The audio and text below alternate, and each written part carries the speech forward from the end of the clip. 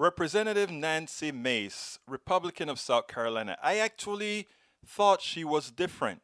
She voted, if I recall correctly, for the impeachment. It seemed like she had a soul. It seemed like it was going okay.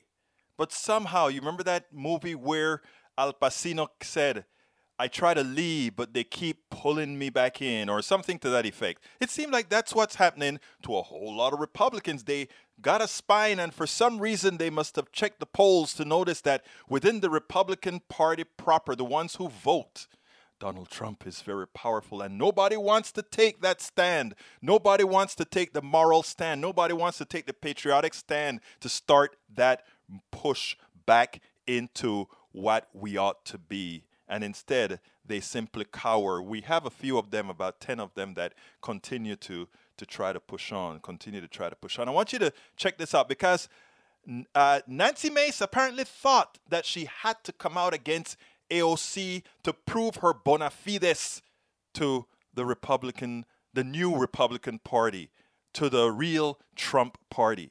And how did she do that? By claiming AOC's, Alexandria Ocasio-Cortez, account of what happened on Insurrection Day, on the unpatriotic, seditious Insurrection Day by several Republican Trump followers, that somehow she wanted to get back at AOC because AOC exaggerated, AOC lied. Well, you know who turned out to be the liar? Check this out. And so we go into her office, and I'm at like a 10, right? Like I am at a full 10, fight or flight, thought I was going to die like 10 minutes ago, then thought I was going to die again, because I have to tell you, we're outside in this hallway alone.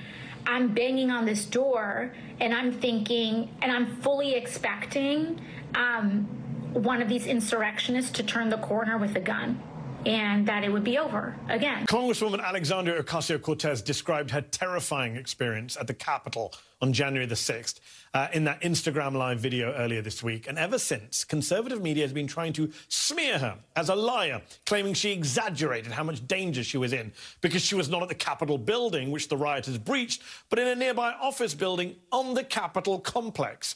And now her Republican colleague Nancy Mace of South Carolina has joined the bad faith attacks on AOC's credibility, tweeting yesterday, quote, "I'm 2 doors down from AOC and no insurrectionist stormed our hallway," along with a Fox News article about AOC facing backlash for her account of the events.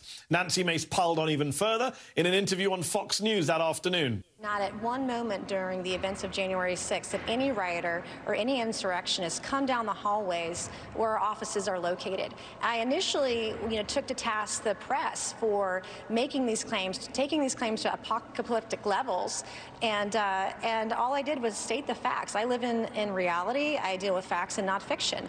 And I said that there were no rioters in the hallways of Cannon. I'm 2 doors down from you. And she lost it today. She doesn't deal in reality. She hasn't been doing that today. I think it's really important that we take members to task when they're not being honest with the American people. Hold on.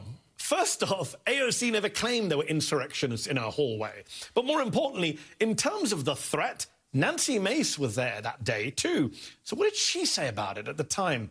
Well, in the midst of the riots on January the 6th, she tweeted about, quote, evacuating her office in Cannon due to a nearby threat.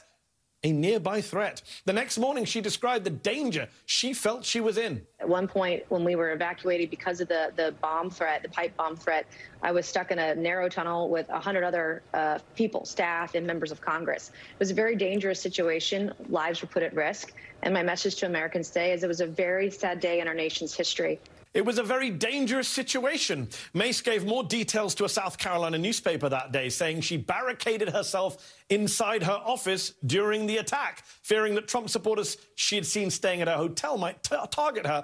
After she voted to certify the electoral votes, Mace said she decided to sleep in her office that night. In fact, she was so fearful in the wake of the attack that she told a local news station she intended to carry a gun on Capitol Hill, saying, quote, "I will not be put in that situation again."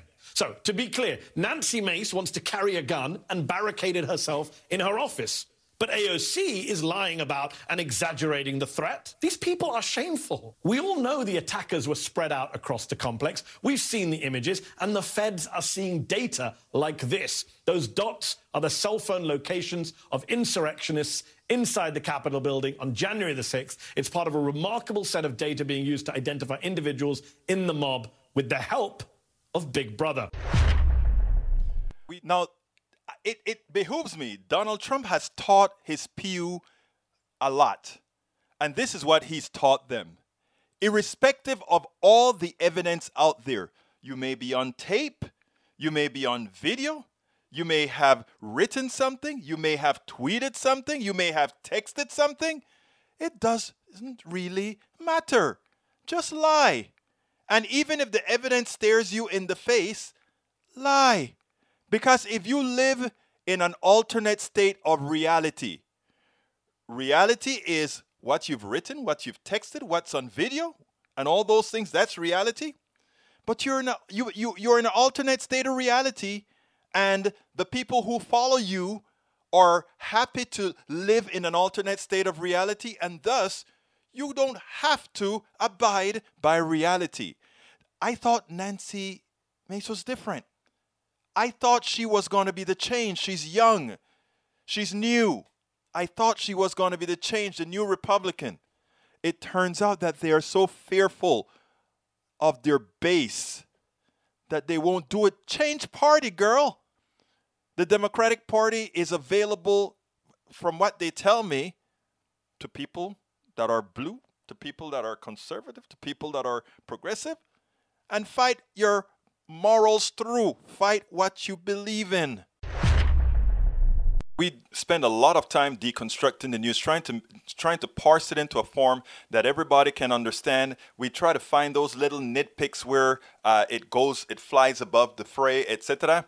If you really like these videos that we do, I want to ask a big favor. Please go ahead, number one, subscribe to our channel, and number two, please join if you can. Thank you so kindly for watching. Keep watching. Please remember to share. We must populate the entire internet with our progressive message, a message that we know is what most Americans say that they want. So help us, please join.